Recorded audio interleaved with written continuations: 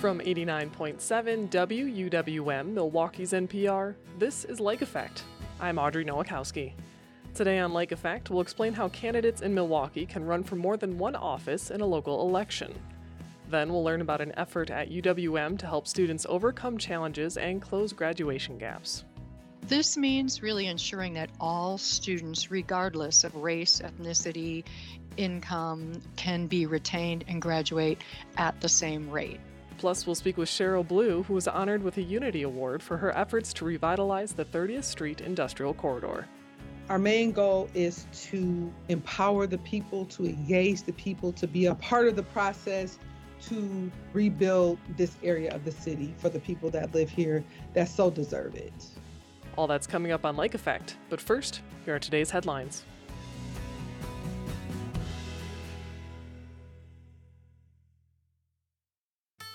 This is Lake Effect from 89.7 WUWM, Milwaukee's NPR. I'm Audrey Nowakowski. Thanks for joining us. Milwaukee's primary election is 2 weeks away, and when voters go to cast their ballot on February 20th, they might notice one candidate's name show up multiple times. Aisha Griffin is running for mayor of Milwaukee, Milwaukee's District 3 Common Council seat, and Milwaukee County Executive, which is perfectly legal, but there's some nuance to how it could shake out based on the election results. To help explain how candidates can run for more than one seat in a local election, Lake Effect's Excret Nunez is joined by Brenna Gadar, a staff attorney at the University of Wisconsin Law School. In the city of Milwaukee, what legally allows candidates to run for more than one office in the same election? So there is a Wisconsin statewide law that allows candidates to appear on the ballot for more than one office in the same election, but specifically it's only for local nonpartisan offices. And so that includes offices like county executive, county supervisor, and all municipal offices. So that includes mayor, alderperson, and other municipal roles. And so, say a candidate who ran for more than one office in an election is ultimately elected for two or more offices. Can that candidate choose to hold more than one office at one time? Sometimes, yes, which I think is surprising to a lot of people. It really depends on the offices, though. There's sort of this background concept of compatibility of offices. And if two offices are incompatible, you can't hold them at the same time. Can you kind of elaborate more on what an incompatible office would be? Yes, so incompatibility generally exists where basically the duties of the two offices would be in conflict in some way. And there's different ways for this to happen.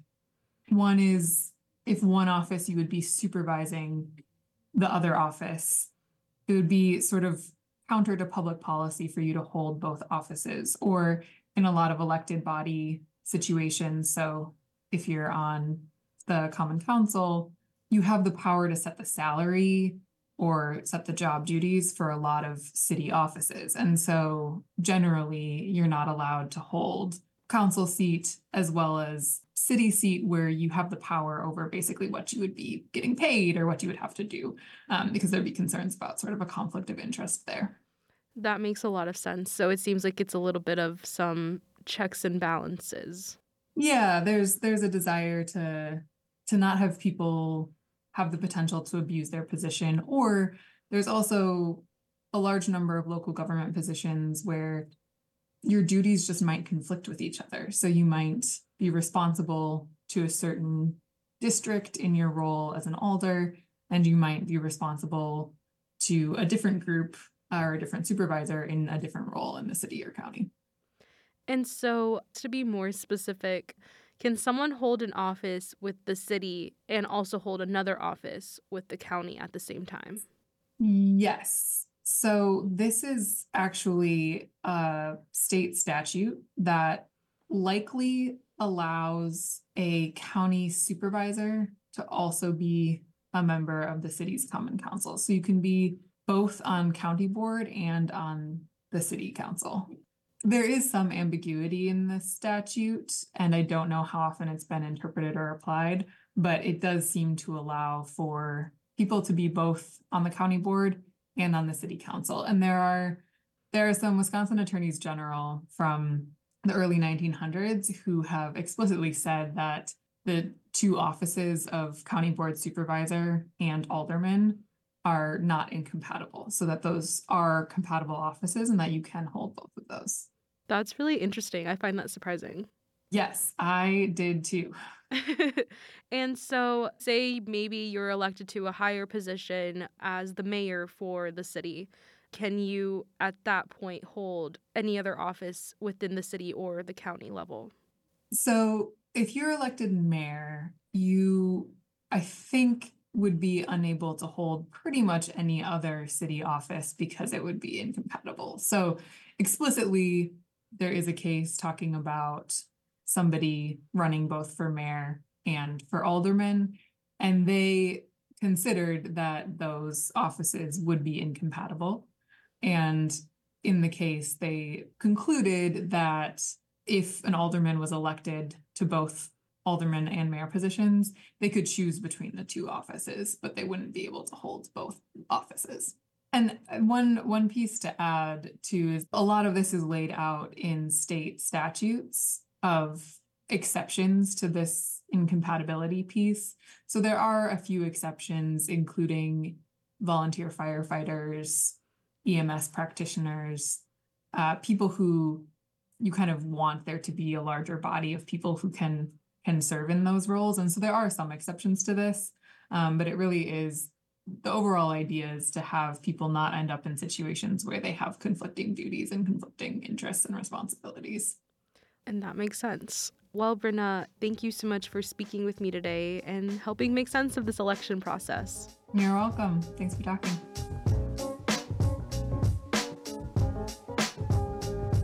Brenna Gadar is a staff attorney with the State Democracy Research Initiative at the University of Wisconsin Law School. She spoke with Lake Effect's Excret Nunez. Aisha Griffin gave a statement to WUWM about her decision to run in multiple races, and you can find it at WUWM.com. While you're there, fill out our election survey. What you tell us will help inform the election stories that you hear on Lake Effect and WUWM. As a part of WUWM's election coverage, we're answering your questions, and we've received a lot of them about what's going on with redistricting. Every Tuesday, you'll hear a conversation on Lake Effect that looks at the latest developments with redistricting, and we answer some of the specific questions that you've asked. At WUWM.com, you'll also find our live redistricting blog, where we'll be sharing the latest developments along with our series of redistricting conversations.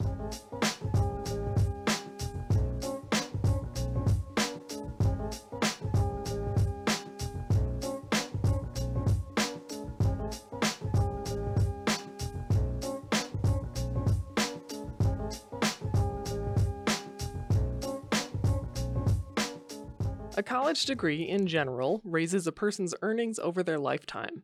But the path to college graduation isn't easy.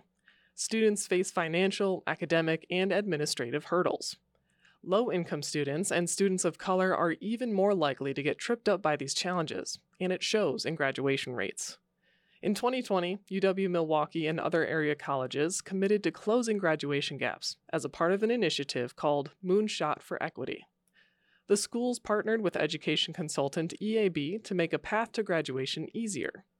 WUWM education reporter Emily Files wanted to check in on the changes UWM has made. To find out how things are going, she speaks with Associate Vice Chancellor Phyllis King, who's leading the Moonshot for Equity efforts at UWM. First of all, can you tell me about the commitment UWM made with Moonshot for Equity and why that commitment is so significant? Yeah, so the Moonshot for Equity, I think, is perhaps the most significant action we could take at this time to address student success in higher education. Milwaukee and southeastern Wisconsin really continue to rank among the worst regions for educational attainment for people of color specifically. And, we also know that we have workforce shortages for jobs that are requiring higher education. So we know the graduation rates there's a lot of disparities in those as well. So the Moonshot for Equity really can address all of these challenges. It really is about kind of breaking down barriers, perhaps structures that we have in place, and more institutional structures, and accepting the students that we have and promoting their success. This means really ensuring that all students, regardless of race, ethnicity, income, can be retained and graduate at the same rate. So we currently now have a 51% 6-year graduation rate, and there is a gap of 11%. So we are looking at closing those gaps, and similar to other institutions.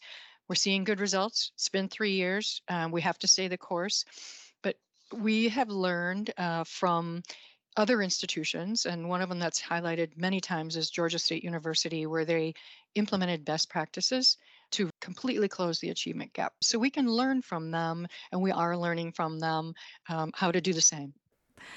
So let's get into some of the changes that UWM has made. One of them has to do with the holds that are placed on students' accounts that prevent them from enrolling in classes because of unpaid balances or unfinished paperwork. What changes were made there? Yeah, we surprisingly have never really done a complete audit of our holds across our campus. We put holds on students' records for many different and actions for many different reasons, and it could be for parking or athletics or certainly tuition and all of that. But in looking at those holds, they became very numerous. And so one of the best practices that EAB suggested was hold reform. Let's reform our holds. Let's take a look at each one of those holds. Do they still make sense? They're prohibiting students from re-enrolling for next semester. So we took a look at our holds. We did a complete audit across campus of all the holds. How many holds do we have? Do they still make sense? Are they legacy holds? And come to find out, we needed to clean up our act around holds. And one thing we did know is that our BIPOC students certainly represent around 34% of our campus, but really about 46 or 7% of the population of our financial holds. So in taking a closer look at that, several actions were made that really have been transformative, institutionally transformative. And one of them is we created a policy for holds. So no one can just put a hold on for any reason on a student's record. So we have to go through a committee. It told us something about our practices. And again, going back to the institutional barriers, this is an institutional barrier we're putting on the students. And do they make sense? And so we raised our threshold for a hold to also $1,500. What was it before? I think it was around 500. So we're saying 1,500 is the limit, is the threshold for holds, and students owing less than 1,500 can still go ahead and register. So we raised that threshold, and interestingly enough, we can also now take a look at those students that do have holds, and then go further investigating why and how we can help them, which leads into the second best practice around retention grants. Can we help them? Is it something that's preventing them from graduating in the last semester? And if that's the case, how can we help them get across that finish line? And it may not take a lot of funds. So talking about the holds, now if a student owes $1,500 or more, that's when a hold is placed on their account.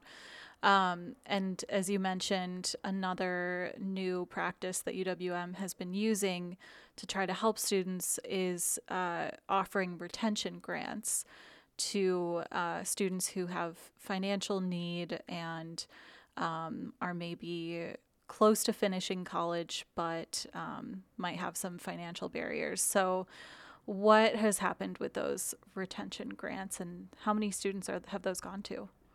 So in the first year of the Moonshot for Equity, we were able to do a pilot study where students who were eligible for retention grants, and primarily trying to at least prioritize those getting them across the finish line to graduation. So if they were close to graduation, owed some funds, more than 1,500, if we could give them that extra funds, would it make a difference?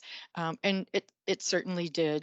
We did have enough actually to sort of randomize the students that needed some funding and some of those retention grants. And so therefore we had a control group. And what really was great about that was we were able to do this pilot study to say it didn't completely close the equity gap by distributing retention grants. So in other words, those students, underrepresented minority students and none, were able to graduate at the same time or are retained at the same rate. So we know that retention grants work.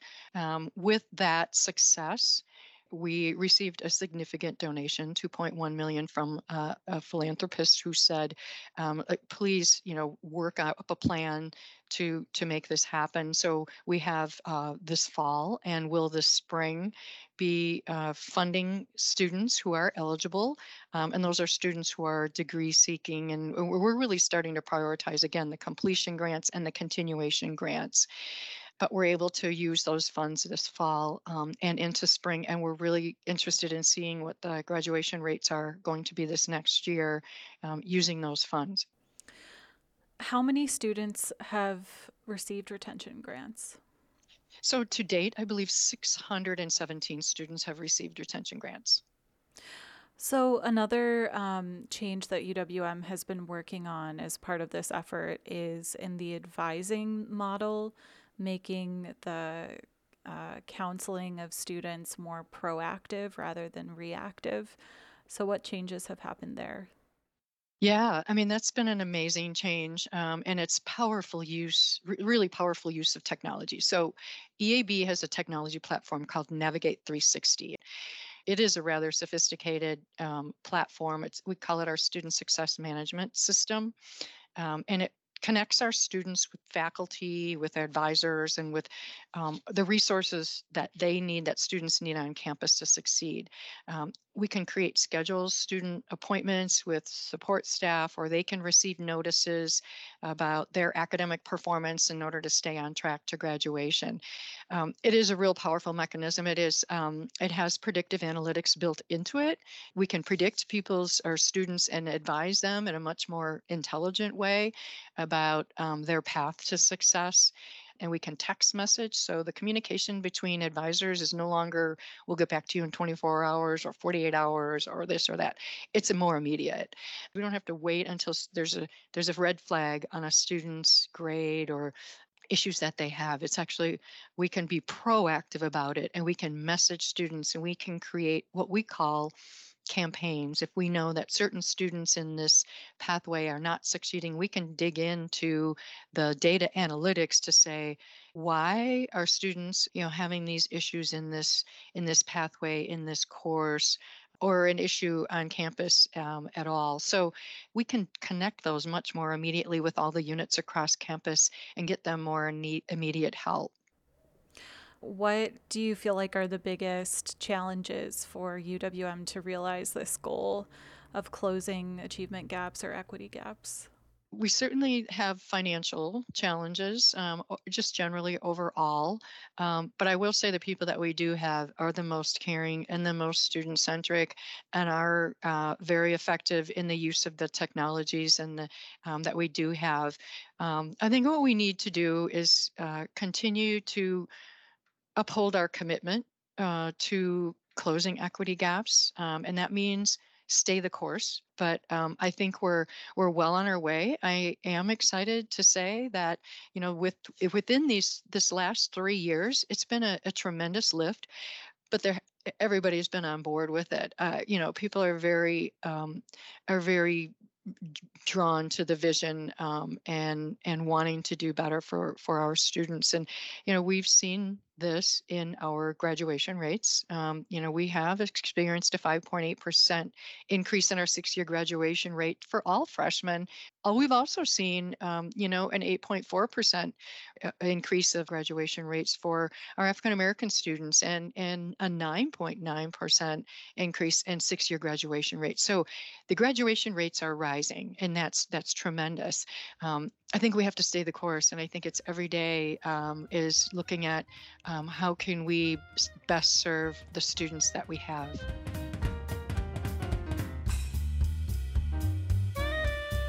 Phyllis King is Associate Vice Chancellor for Academic Affairs at UWM. She spoke with WUWM's Emily Files. Coming up next, we'll learn what new renewable energy developments could be happening in Wisconsin this year.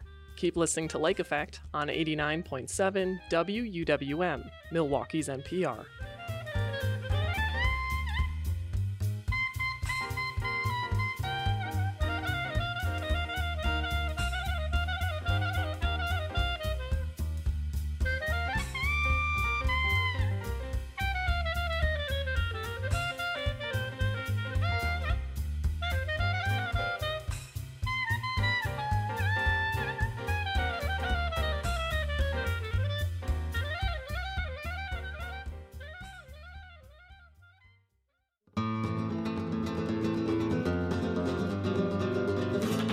You're listening to Lake Effect on 89.7 WUWM. I'm Audrey Nowakowski. Renewable energy continues to grow here in Wisconsin. Things like wind power, solar from big farms in rural areas, or even on urban rooftops are all generating more sustainable energy. Advocates say using more renewable energy is key to reducing pollution and climate change. To learn about last year's solar developments and get a look at the renewable forecast for this year, WUWM's Chuck Kornbach is joined by Sam Dunajski. He's Executive Director of Renew Wisconsin, a nonprofit that promotes renewable energy. Last year, Wisconsin developers and utilities added around 800 megawatts of new solar. So those are projects that were completed, constructed, and interconnected. And the Public Service Commission approved another 1,300 megawatts of solar. So those are projects that will likely come online here in the next couple of years. This was a little bit of a step down in 2022. For instance, developers added 1,400 megawatts of solar, which came online. But this year, we already have 1,700 megawatts at the Public Service Commission awaiting approval. And I should ask for a reminder of how many homes can be powered by 1 megawatt or 1,000 megawatts? What's the standard again? Last year, 800 megawatts of solar came online. So that would be roughly 135,000 Wisconsin homes. Why are we seeing this growth overall, even though the numbers may have dipped a little last year? Why are we seeing this growth in utility scale solar? Well, to put it quite frankly, solar is the most cost-effective form of electricity that we can generate right now. Cheaper than gas, certainly much cheaper than coal. The one difference would be wind power can sometimes be a little bit more cost-effective as well. But for Wisconsin, solar is the most cost-effective electric generation form right now. And what about individual homeowners that want solar on their roof, or they want to team up with some neighbors and do a so-called group buy? Occasionally there's tension between the individuals and the utilities. Do you expect still, though, some growth of the individual or group buy solar? Well, last year we saw a pretty significant drop-off in residential solar installations, not just in Wisconsin, but actually around the country. A big reason for that is likely, it sounds crazy, but it's actually the renewal of those federal investment tax credits. So for instance, in 2022, a lot of individual homeowners installed solar because those tax credits were on a schedule to be ramped down to get reduced in 2023. And then with the Inflation Reduction Act, those tax credits were increased back up to 30% and were extended for a full 10 years. So that sort of impetus to install solar was not quite there last year. Now that we've had a little bit of a layoff, I think those residential installations will probably pick back up again in 2024. There's again some concern from individual homeowners or smaller purchasers about needing some help from the regulators?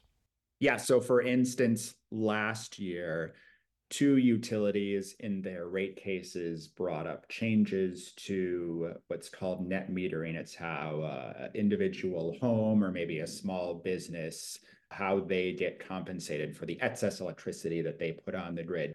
what came of that is the Public Service Commission decided that was not the appropriate place to figure out those compensation rates, but they also opened up a statewide investigation that will take place later on this year that will look at net metering as a whole across the entire state, which we think is really important because right now each different utility has its own net metering policies, which means that for a rooftop solar company, they have to have many different business models and proposals that they can be ready to give to a homeowner or to a business, depending on which utility territory they're in. So if we can get some standardization on net metering policies across the state, it's hopefully going to be able to bring down prices because it will essentially speed up how these rooftop solar companies can generate proposals and generate business for themselves and really for everyone across the state. You mentioned wind farms a little while ago. What is the status of wind farms in Wisconsin? There was a new one put up last year, was there not? And any others on the horizon? Correct. Last year, the Red Barn wind farm came online. That was 92 megawatts, 28 turbines located in Grant County in the southwest part of the state. So far this year, 3 more projects are in the approval stage. Those projects would be the Uplands Wind Farm, which is a 300 megawatt project located in Iowa County. The Whitetail Wind Farm, which would be around 70 megawatts. The final numbers are not out on that yet. That would be a wind installation in Grant County. And then finally, the Badger Hollow Wind Project, which would be another 100 megawatt installation located partially in both Iowa and Grant counties as well. So there are not nearly as many wind projects at the utility scale in the approval stages as there are, say, for solar installations, but there's definitely more coming this year than we've seen in many years past. We should ask about the occasional pushback from some rural folks, small town folks who don't want these larger scale renewable projects. What is your message to them? Well, there's definitely some pushback on some of these large scale projects. There's certainly some aesthetic arguments that folks who are opposed to these projects have put forward. But there are far more tangible benefits to these projects. They create a lot of jobs, both temporary and permanent jobs within the industry. There are landowner payments that go to the host landowner to lease that space. You know, these developers are not purchasing this land, they're leasing the land from the landowner so that land can actually stay in that family and they don't have to sell that land off. There's also tax revenue that goes to the county and the local municipality for those generation systems, those solar and wind farms. And it also, of course, helps us to bolster and decarbonize our electric grid. And as we add, more electricity, more users, as we use more electricity each individually, that bolstering of the grid is more and more important to create a more resilient electric delivery system. I've seen some solar farm developers offer to put in soil berms, shielding so the neighbors see less of that. Is that a common way to cope with some of the neighbor concern? Typically, it's, developers can plant trees that will grow to kind of block the view of the solar panels. Obviously, that doesn't work with wind turbines. Well, with the growth of renewables, what's the status of needing more transmission lines in Wisconsin to carry this renewable generated electricity?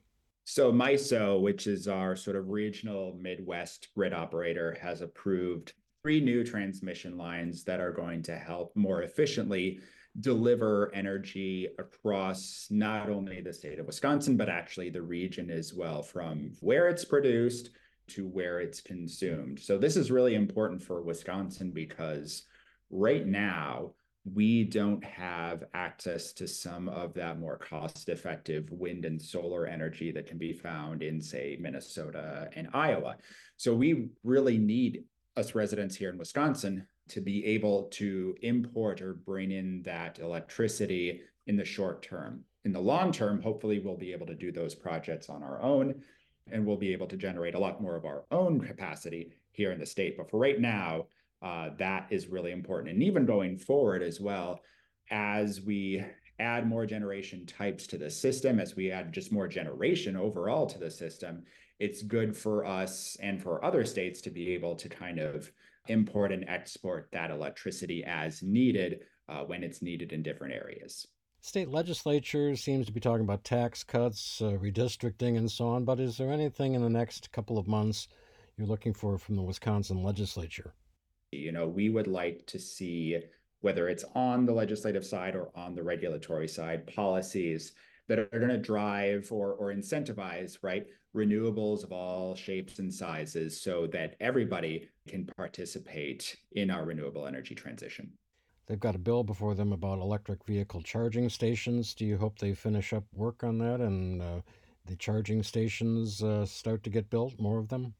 Yeah, this is maybe one of the more important bills that we've seen come through the legislature on the clean energy side in many years. Currently, that bill is awaiting a full assembly vote. It has essentially zero opposition to it right now. And what this bill would do is it would allow owners of public electric vehicle charging stations to charge drivers by the kilowatt hour. So that is different from how it currently works, which is typically a charging station has to charge a car by how much time it's there. And that doesn't really make sense, right? Because right now, if you have a gas-powered car, you drive up to the gas pump, you put the pump in, and then you purchase, let's say, 10 gallons of gas or whatever it is. Charging by the kilowatt hour would essentially put electric vehicles on a similar path to how gas and gasoline vehicles fuel up at this point. So it's really important from that perspective, but it's also important, perhaps maybe even more important, in my opinion, because it would allow Wisconsin to access the near $80 million in NEVI funding, the National Electric Vehicle Infrastructure funding, that would go to not only building those charging stations and that charging infrastructure, but it would also go to the maintenance of that infrastructure for the next 5 years as well. So this means that charging stations can get built along major highway corridors, but also in areas where the private sector might not necessarily step up to install a charging station because maybe it's in a rural area and they might not get as much business there. So this bill is super important for Wisconsin to get those NEVI funds. If we don't have charging by the kilowatt hour in place, those funds will actually go to another state. So this is why it's really important for us to get that federal funding so we can build up our charging infrastructure network.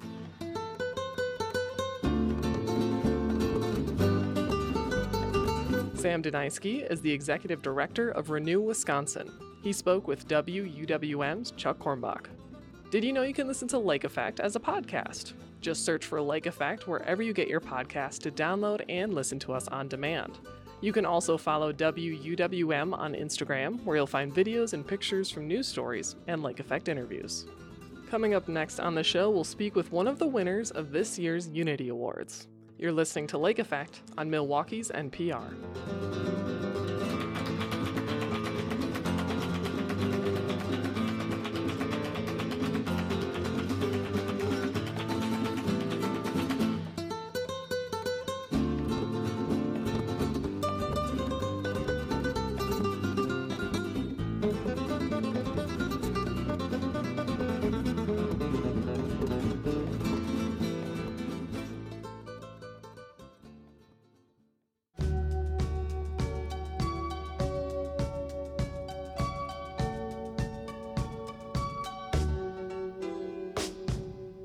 This is Lake Effect on 89.7 WUWM. I'm Audrey Nowakowski. This month's issue of Milwaukee Magazine features the 5 winners of the 2024 Unity Awards. The awards highlight people and organizations that are making Milwaukee a more inclusive and equitable place to live, work, and play. One of those winners is Cheryl Blue, the executive director of the 30th Street Industrial Corridor. Blue was recognized for her work to revitalize an area of Milwaukee's north side that was a hub for heavy manufacturing, but is now in a transitional period as many large manufacturers have left the area. Lake Effect's Sam Woods speaks with Blue about her vision for her hometown. A lot of your work that you are recognized for revolves around ensuring that Milwaukee's Renaissance includes the 30th Street Industrial Corridor, which is an area that was once a key industrial center in the heart of Milwaukee's North Side. But before we get into the award and how it feels to be recognized for your work in your hometown, I want to ask you, what is the 30th Street Industrial Corridor and what is your role in its renaissance? Sure. Thanks, Sam. Thanks for having me, and I am honored to receive this recognition. The 30th Street Industrial Corridor is an area on Milwaukee's northwest side. It's about 880 acres of industrial infrastructure that hugs the railroad, and it crosses several neighborhoods, which include Garden Homes, Amani, Metcalf Park, Sherman Park, Washington Park, all the way down to the near west side. This area once housed Miller, Harley, Masterlock, Badger Meter, Briggs and Stratton, A.O. Smith, the Eaton Corporation. All of these manufacturing giants were centered in this area. And because there was a great need for workers, a lot of Black people came from the South to take the jobs here. And this area once had one of the most prosperous Black communities in the country at the time. There was once a tagline that said "Made in Milwaukee" because Milwaukee was such a powerhouse manufacturing giant in the country. And because of the railroad and because of Lake Michigan, they were able to transport these goods all over the world. And so this is one of the areas of the city that really made Milwaukee great. And of course, due to deindustrialization and things like that, we've lost a lot of those companies. We've lost a lot of those jobs. Most recently, Masterlock closed down a factory on Center Street that was here for over 100 years. And so Milwaukee, like many other industrial cities, has had to rethink, how do we rebuild this area for the people that live here? Also, Milwaukee is about 40% Black. And so this is a significant portion of the city of Milwaukee. Milwaukee's Black population is pretty young. And so with all of this space here, industrial space, we talk about jobs a lot, but it's more than jobs. It's also housing, it's workforce development, it's education, it's a paradigm shift in the hearts and minds of the people that live here, who honestly feel a little bit left out from Milwaukee's Renaissance. If you look downtown just a few miles away, you see all of the investment, with the Pfizer, with Northwestern Mutual, all of these cranes and buildings going up, which is really exciting. However, there's a significant portion of the city of Milwaukee that wants to experience that prosperity as well. And we're here to work to bring that about. You mentioned when it comes to the 30th Street, the area that is the 30th Street Industrial Corridor, that it has a history of manufacturing. It has, you mentioned that Made in Milwaukee stamp or kind of moniker or idea. A lot of that ties back to that 30th Street Industrial Corridor in our past, in decades past. But as you mentioned, this is kind of a new age where while it still is called the 30th Street Industrial Corridor, and there still is heavy manufacturing that is done in the area, it seems that a lot of your plans for the area are non-industrial in nature. And so I'm thinking of kind of trails and parks, like bike trails and parks that you're putting forward, restoring homes in the Garden Homes neighborhood, and then, rumors of potentially a satellite campus for an HBCU. So a lot of kind of non-industrial elements are in the plan for this area's renaissance. Can you talk about what the future looks like for the 30th Street Industrial Corridor? Sure. I have to say these are ideas that my brilliant team and the great residents in this area have come up with. And so we're working on many ideas, and there are some concrete projects happening as well. Generally, when you look at industrial revitalization, people think of the land, the space. How are we going to redevelop the land area in the space? And the 30th Street corridor is different than the other industrial areas in the city. You have the Menominee Valley, you have the Harbor District, you have Riverworks and other areas. But what's different about the 30th Street corridor is that we are mostly residential. When you look at the former A.O. Smith campus that is in, off 27th Street or 35th Street, right across the street are homes. People live there. And so when we think about how we revitalize this area of the city, it has to be different because it is a residential area for the most part. So our office is located in the historic Garden Homes neighborhood. Garden Homes was built in 1921 by Mayor Daniel Hone. It was the first municipally sponsored housing cooperative in the United States. So it's on the National Historic Register as well as the State Historic Register. There are historic homes in Garden Homes Park, many of which were abandoned during the recession. And so the blight caused a lot of problems in the neighborhood. So the 30th Street corridor, working with the city of Milwaukee, WIDA, and SENER and other partners, did a housing project where we restored 24 homes, which include 11 historic homes around Garden Homes Park. So those homes are completed now. We're very excited. Most of them have residents, and we're continuing to work in the neighborhood to, as our saying goes, restore the soul of Garden Homes. So we're really excited about that project, and we're continuing to move forward.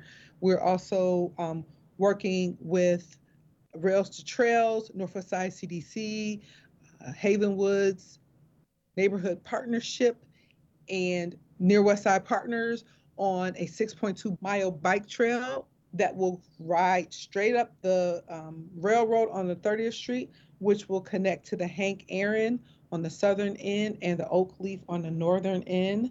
We're also working on developing a fund to support emerging developers to build homes on the almost 3,000 vacant lots in the city of Milwaukee. So we have a lot of different projects that are going on. But again, our main goal is to empower the people, to engage the people, to be a part of the process to rebuild this area of the city for the people that live here that so deserve it.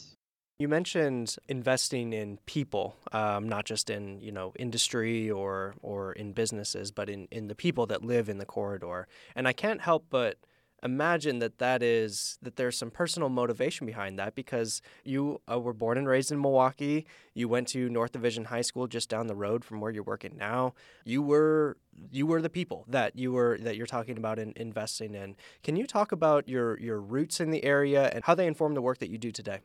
Sure. Like you said, I am born and raised in Milwaukee, Wisconsin, in what is now the notorious 53206 neighborhood. However, when I was growing up, it was a great neighborhood. Almost everyone on our block owned their homes. We had, pools and little leagues and basketballs and gyms and boys and girls clubs and, Moody Pool and great Black businesses and libraries, all those things in the neighborhood. And so to see in my lifetime, the deterioration of the area is very unfortunate, while also seeing, all of the investment downtown, how far Milwaukee has come, all of the wonderful things that are happening here. And, I came again from North Division High School. I'm very proud of that. I love my alma mater and all of the residents in the neighborhoods there. And I think that we should also benefit from Milwaukee's renaissance and all of the wonderful things that are going on in this city. Because again, this is our home. When you talk about the greatness of Milwaukee and the heyday of all of the manufacturing, we were a big part of that. We are taxpayers. This is our city too. And so we should have all of those wonderful things for our people, the Black people of the city as well. And I'm very passionate about that. When I came home from Philadelphia, with new eyes to see Milwaukee and just to see all of the parks, the lakefront, to be able to ride the bike trails and to see all of these wonderful amenities. I want those things in our neighborhoods as well. And the people do too. Talk more about that, because that you moved back to Milwaukee from Philadelphia about 13 years ago. So you've had some time to kind of see your hometown through new eyes. Tell me about that experience of kind of leaving home for a good amount of time, seeing how other cities function, and then coming back and how that informs your work today. Well, Philly is awesome. It's a big city. It's a major city. It's 2 hours from New York City to the north, 2 hours from Washington, D.C. to the south. Just lots of culture, lots of art, lots of great food, lots of great people, and middle class Black neighborhoods full of wonderful Black professionals who are very proud to be Black. And unfortunately, in Milwaukee, there's a brain drain. A lot of times people don't see, professional Black people don't see themselves being here because they don't see opportunities for themselves. They want to be in places where they feel comfortable, where they feel that they can prosper, where they feel that their children can prosper. Because I'll be honest with you, Sam, I hate the whole, please accept me, I'm a human. I don't believe in that at all. I don't need anybody to validate my humanity. I don't need any of that. However, I do know that in the best interest of this city, things have to be better because we lose too many wonderful, great professional people of color. We lose a lot of very progressive young people that are white and otherwise because people don't want to live in a hyper segregated racist city. And I do think that things are improving.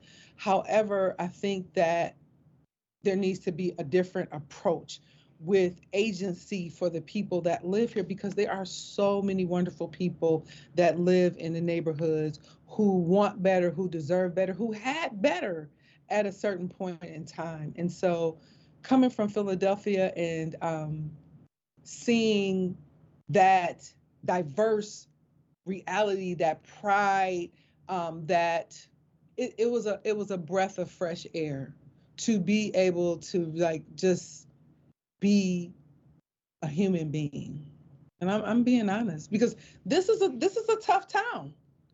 This is a tough town for Black professionals.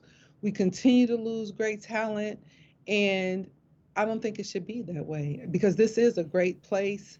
This is a great town. This is home. Our families are here, and I think that we should all work together to make it better for everybody that lives here. Yeah. Well, and on that note of an equitable and inclusive Milwaukee, kind of circling back to your award that you've won from Milwaukee Magazine, recognized you as one of those individuals this year that is working to make Milwaukee a more inclusive and an equitable city. Can you talk about how are you feeling now? Having that recognition, that kind of, maybe, I don't know if they give a physical plaque, but maybe a physical kind of representation of your love for the city.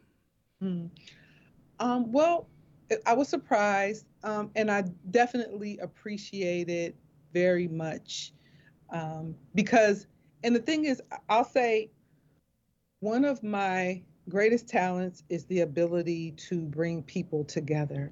I have an amazing team.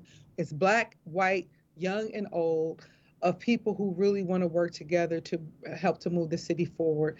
Then, of course, through many processes, engaging the residents, the businesses, the churches, the stakeholders, bring the ability to bring so many people together to work on plans and ideas and see them through to fruition has been a wonderful thing. And so this award, while it's for me, it's really for the team and the work that we do, because there's nothing that we have done that I have achieved that hasn't been a part of a total team effort of people who are willing to give of themselves and their time to help move Milwaukee forward and the 30th Street corridor in particular. Well, Cheryl, thank you so much for joining me on Lake Effect. I appreciate your time. Thank you.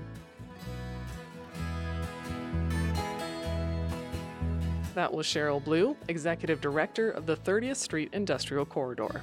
She spoke with Lake Effect's Sam Woods, and you can find an article about Blue and other Unity Award recipients in this month's issue of Milwaukee Magazine.